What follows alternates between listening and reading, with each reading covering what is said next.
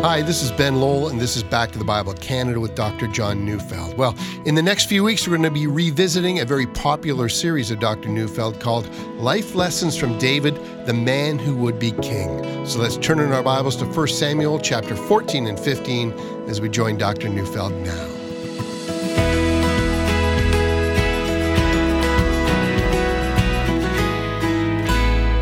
This is the story of the rise of a man who would become the greatest king in Israel's history. It's not the story of his kingship, but the rise to kingship, about the amazing adventures surrounding the way in which God prepared this man to become king and the painful lessons he had to learn in order to be fully equipped to do that which God had called him to do. This is a story of great promise, even greater reversals, disappointments, personal failures and sins, and the playing out of a role that would change the destiny of Israel and pave the way for the coming of the Messiah. This is the story of a man who would be king, the story of David. David is quite frankly one of the greatest men who have ever lived. His name is mentioned thousands of times in the Bible. Indeed, his coming had been prophesied, and his legacy is that one of his descendants would rule the earth for all eternity. This is quite a story. David's importance in both the Old and the New Testament cannot be understated. The New Testament opens with the words, "The book of the genealogy of Jesus Christ, the son of David, the son of Abraham." Isn't it interesting that in recounting the genealogy of Jesus, the very first name that Matthew thinks to mention, and the very first name mentioned in the New Testament outside of Jesus, is the name David? And as the New Testament begins, we find an immediate interest in his roots. Jesus was born in Bethlehem, and that's significant because that's also the birthplace of David. Let's move forward to the book of Romans. As Paul begins his book, which outlines the heart of all of his teaching and theology, he begins in Romans 1 verse 3 with a declaration of the gospel. It is, says Paul, about the Son of God who was descended from David according to the flesh. Evidently, Paul thought that in order to establish the credentials of Jesus, who is destined to rule the nations, he must begin by firmly establishing that Jesus is a descendant of David. Furthermore, according to 2 Corinthians 6 verse 18, Paul applies the covenant God made with David directly to Jesus. Whatever was promised to David in the Old Testament is fulfilled in Jesus, he says. Jesus inherits David's promises. That's why the promises in Jesus are so precious.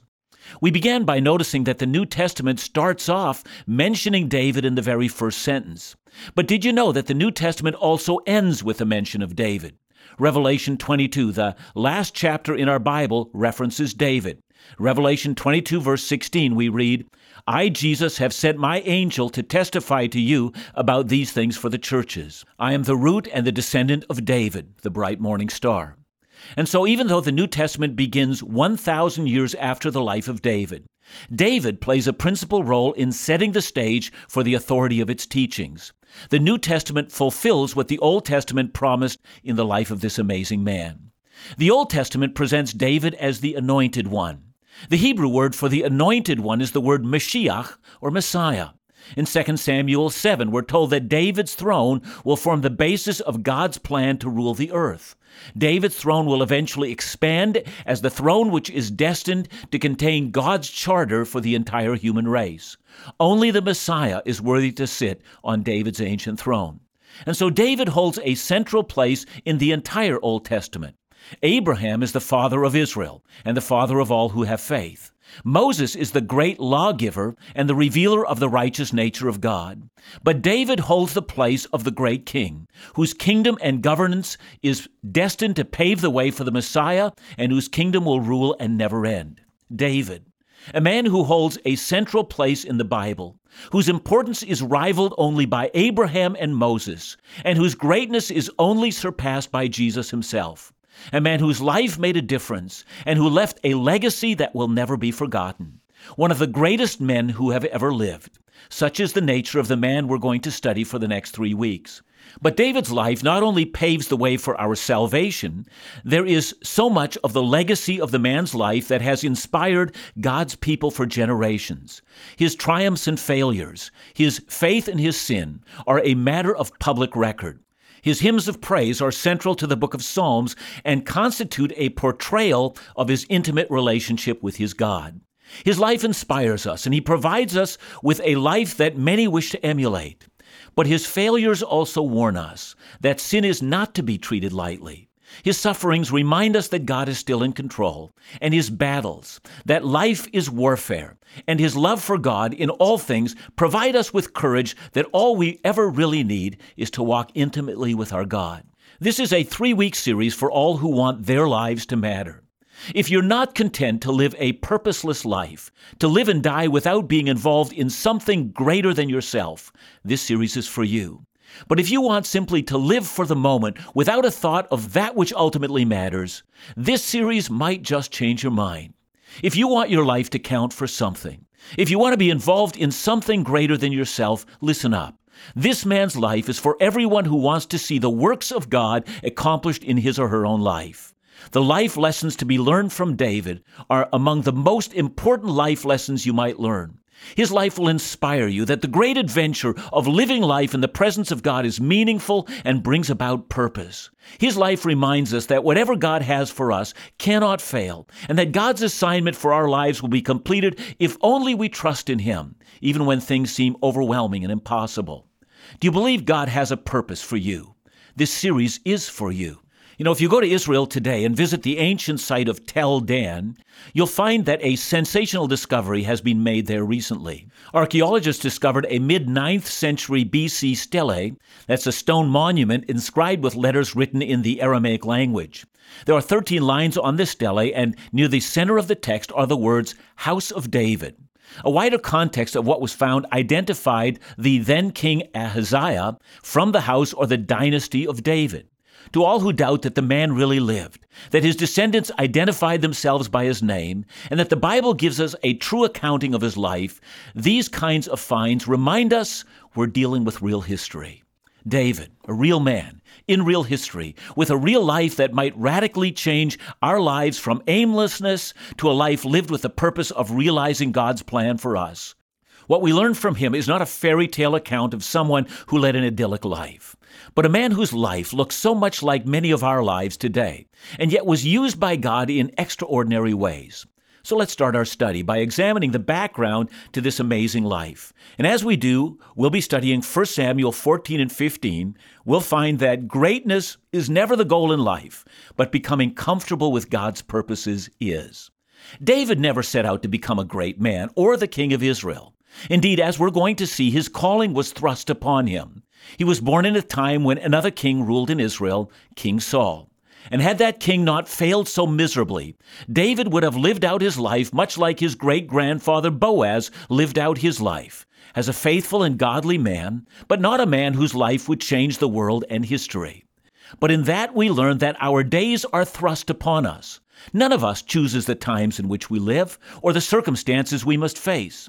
There's an old adage that states, life is what happens while you're making other plans. And that was certainly so with David. Since God sovereignly directs all things, David was to discover that the quiet life he might have lived in Bethlehem was to be interrupted by forces he could not control. God was calling him to things he had not planned for himself. And so for the rest of our study, we will concentrate on those forces and the response that David had to the times which were thrust on him. The book of 1 Samuel begins with the birth of a man named Samuel, who leads Israel out of the dark ages. Before Samuel's time, Israel as a nation had degenerated into a horrible cycle that seemed to deepen. If you did not know the plans of God, you might have thought Israel would soon cease to be a nation. It seemed destined to collapse and disappear. The cycle defined in the book of Judges is described in 4 stages. First, Israel turned from their God and rebelled against his law. Everyone did what was right in his own eyes. Then in stage 2, God sent enemies against them, defeating Israel and subjecting them to servitude and humiliation. In stage 3, in their misery, Israel cried out to God and repented of their law-breaking and begged God for deliverance. And then finally, in stage 4, God would raise up a judge or a military leader who would deliver them from their enemies. And after that, the first stage in the cycle would begin all over again. Israel would rebel against their God. The book of Judges also shows us that each successive judge was just a little further removed from the Lord than the last.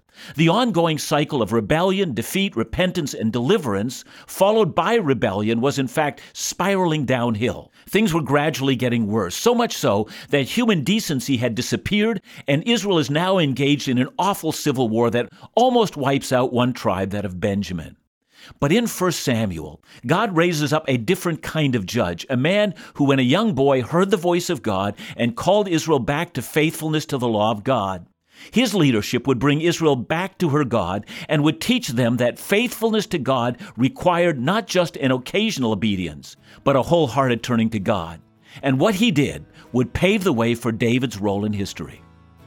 Well, as we prepare to dig deep into the life of David, one of the greatest figures in the Bible, I think we're going to discover so many practical and timeless principles for our faith.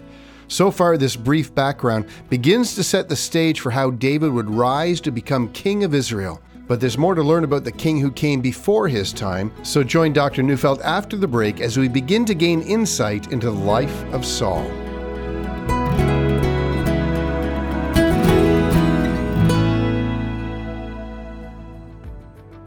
It may sound early to be planning for a winter retreat in 2020, but now is the time to make sure your spot is guaranteed for the 2020 Back to the Bible Canada and Laugh Again Southern Caribbean Cruise. Join us February 7th to 16th, 2020 for 9 nights aboard the Royal Caribbean's Explorer of the Seas, visiting Aruba, Curacao, Bonaire, and more. Not only will you enjoy the beauty of the Caribbean, but throughout the trip you'll be enriched and challenged by the insightful Bible teaching of Dr. John Neufeld, experience laughs and encouragement with Laugh Again's own Phil Callaway, and enjoy special inspirational music, all while being hosted by our ministry team. So register now or find out more by visiting backtothebible.ca or call us at 1-800-663-2425. Now don't delay, we're looking forward to seeing you on board.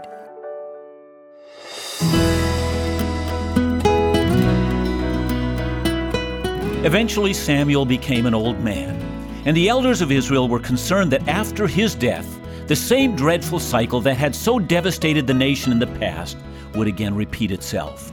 As far as they were concerned, the only hope was a king, and so they demanded a king. And reluctantly, Samuel appointed and anointed Israel's first king, Saul. The end of 1 Samuel 14 is a kind of summary of Saul's life and kingship in Israel. I'm reading from verses 47 and 48. When Saul had taken the kingship over Israel, he fought against all his enemies on every side, against Moab, against the Ammonites, against Edom, against the kings of Zobah, and against the Philistines. Wherever he turned, he routed them. And he did valiantly and struck the Amalekites and delivered Israel out of the hands of those who plundered them. And so we find King Saul constantly beset by enemies on all sides. And in consequence, he is constantly recruiting expert fighters. His days are filled with war. The consequences of the earlier disobedience is now being painfully felt. When Israel came into the Promised Land, Moses had instructed them to destroy all their enemies. A study of the first chapter of the book of Judges sets the stage for what is to follow. Verse 21 says, "The people of Benjamin did not drive out the Jebusites." Verse 27 says, "Manasseh did not drive out the inhabitants of Beth-shean." Verse 29 says, "Ephraim did not drive out the Canaanites." Verse 30 says, "Zebulun did not drive out the inhabitants of Kitron." Verse 31 says, "Asher did not drive out," and then it mentions a host of people groups. And then in verse 33 it says, "Naphtali did not drive out," and then it mentions more people groups. I hope you're getting the picture. Failure to do what God wants us to do brings about painful consequences much later on. And so King Saul was left to do that which Israel failed to do earlier. His was a kingship fraught with wars in his attempt to secure the promised land for the people of God. His was a great calling, a noble purpose which he himself, just like David who followed him, had not chosen for himself. His times were thrust on him, and all of this was from the hand of God. And just like David who would follow him, he set himself to do what God called him to do. 1 Samuel 14:52 says, "And when Saul saw any strong man or any valiant man, he attached him to himself." His kingship was taken up in a constant search for strong fighters who might help him in the wars that he fought. But even though the fighting was intense, Saul was making headway. Those are the positive things that can be attributed to his life. He was defeating Israel's enemies. He was fulfilling God's purpose for his life. But as we will see, that was not enough. Underneath all of this, as we will see in the next chapter, 1 Samuel 15, is a description of a man who has a great weakness. He's unable to obey God fully. Indeed, in consequence of his weakness, we now remember King Saul as a man whose lasting legacy is not one of discovering his purposes in life, but as one of failure and moral defeat. His life reminds us that it's better to be a man or a woman of God than to be a great king. Do not seek greatness, the prophet Jeremiah told his servant Baruch, found in Jeremiah 45. The same can be said for us. Do not seek greatness. Seek rather obedience and contenting ourselves in whatever calling we have from God. Indeed, even as David and Saul's life reminds us that both of these men never set out to become great men, but God's designs were thrust on them. But what separates both of them and all of us is not the role we are called upon to fulfill, but rather our legacy and the meaning of our lives depends on how we respond to the role that God has sovereignly given us. Our drama begins as we come to 1 Samuel 15. Samuel, who advises King Saul in his task and who, as God's prophet, informs Saul what he is to do, is speaking. So let's read 1 Samuel 15, 1-3. And Samuel said to Saul, "The Lord sent me to anoint you king over this people Israel. Now therefore listen to the words of the Lord. Thus says the Lord of hosts, I have noted what Amalek did to Israel in opposing them on the way when they came out of Egypt. Now go and strike Amalek and devote to destruction all that they have. Do not spare them, but kill both man and woman, child and infant, ox and sheep, camel and donkey." To the modern reader, this sounds horrific. It's beyond the scope of this study to investigate why a holy God would demand such a thing. But let's get the background to this command. The Amalekites were a nomadic people to the south and southeast of Israel. They lived in what is called the Negev and in the Sinai Desert. They were a desert people who moved about regularly. When Israel passed through that area on their journey out of Egypt, the Amalekites attacked them. You'll remember the event, how Aaron and Hur held up Moses' hands and how Israel triumphed over them. But there is so much more to learn. The Amalekites were essentially plunderers. Their history was a history of merciless warfare to look for weakness in nations and attack weak and unsuspecting peoples, plunder their wealth, and then move on before they could be held accountable. This is how they survived at the expense of others. According to Moses, these people were to be put under what the Old Testament calls the ban. This means they were to be utterly destroyed. This means that God had given them time to repent, but they had not. Now their hour of judgment was at hand. In this sense, Israel was to serve as the agents of God's judgment.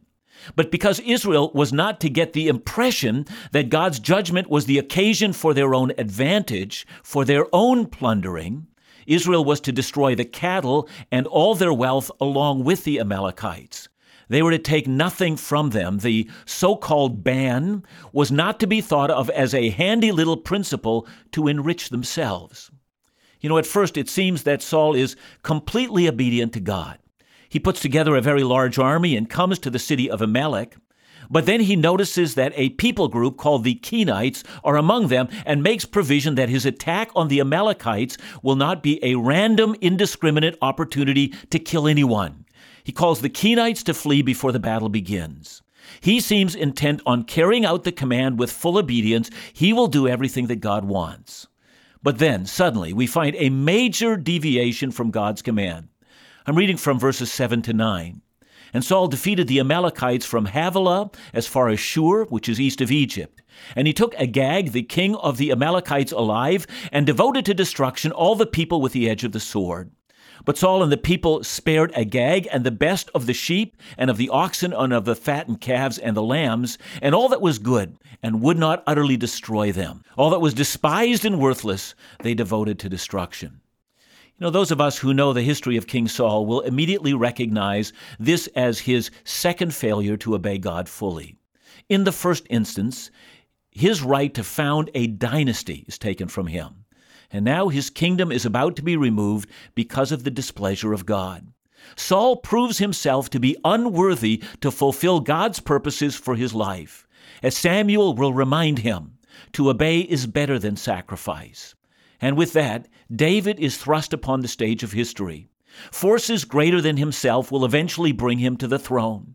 He will eventually find that even before he was born, God had already destined him for his role.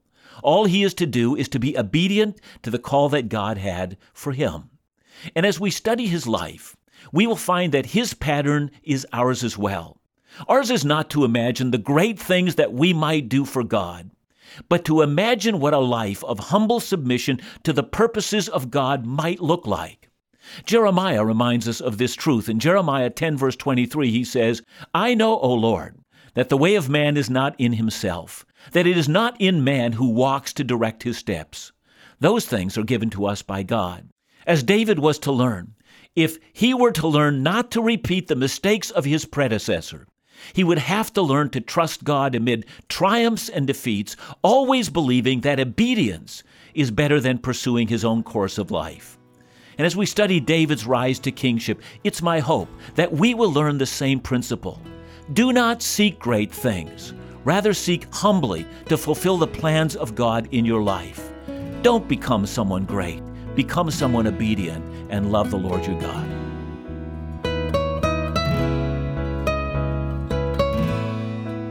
John, thanks so much. This is a great beginning to a great series.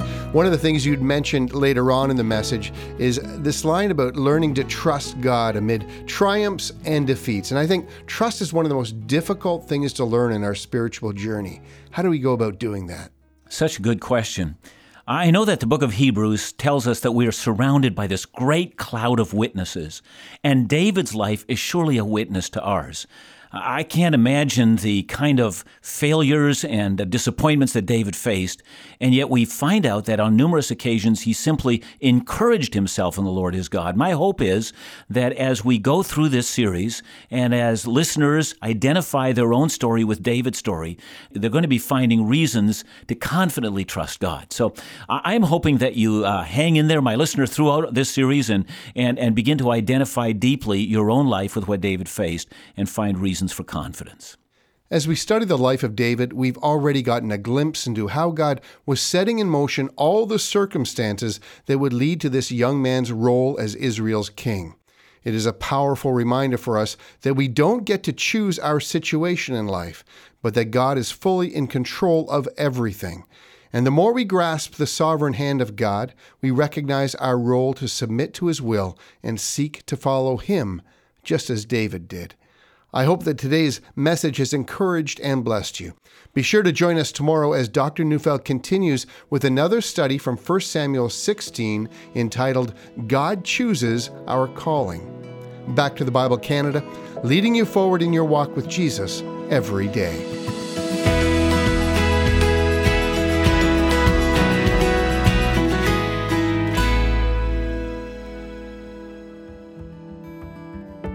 Sarah wrote, "I have been saved for over 50 years, was just a little girl, in fact. Back to the Bible has been part of my life forever, and I've given to the ministry even out of my allowance when I was little. Dr. Neufeld brings scripture to life. There is depth yet practicality, challenge but hope. The world has changed, technology has made everything closer, ministries have changed. Yet, Back to the Bible has remained constant in its values and teachings. They have embraced technology while making sure the gospel is not diluted. You do a marvelous work, and I look forward to hearing you every day." Sarah, thank you. Friends like you make this Bible teaching ministry possible. If you have a story to share, or if you'd like to share a gift of support, call us today at 1-800-663-2425 or visit backtothebible.ca.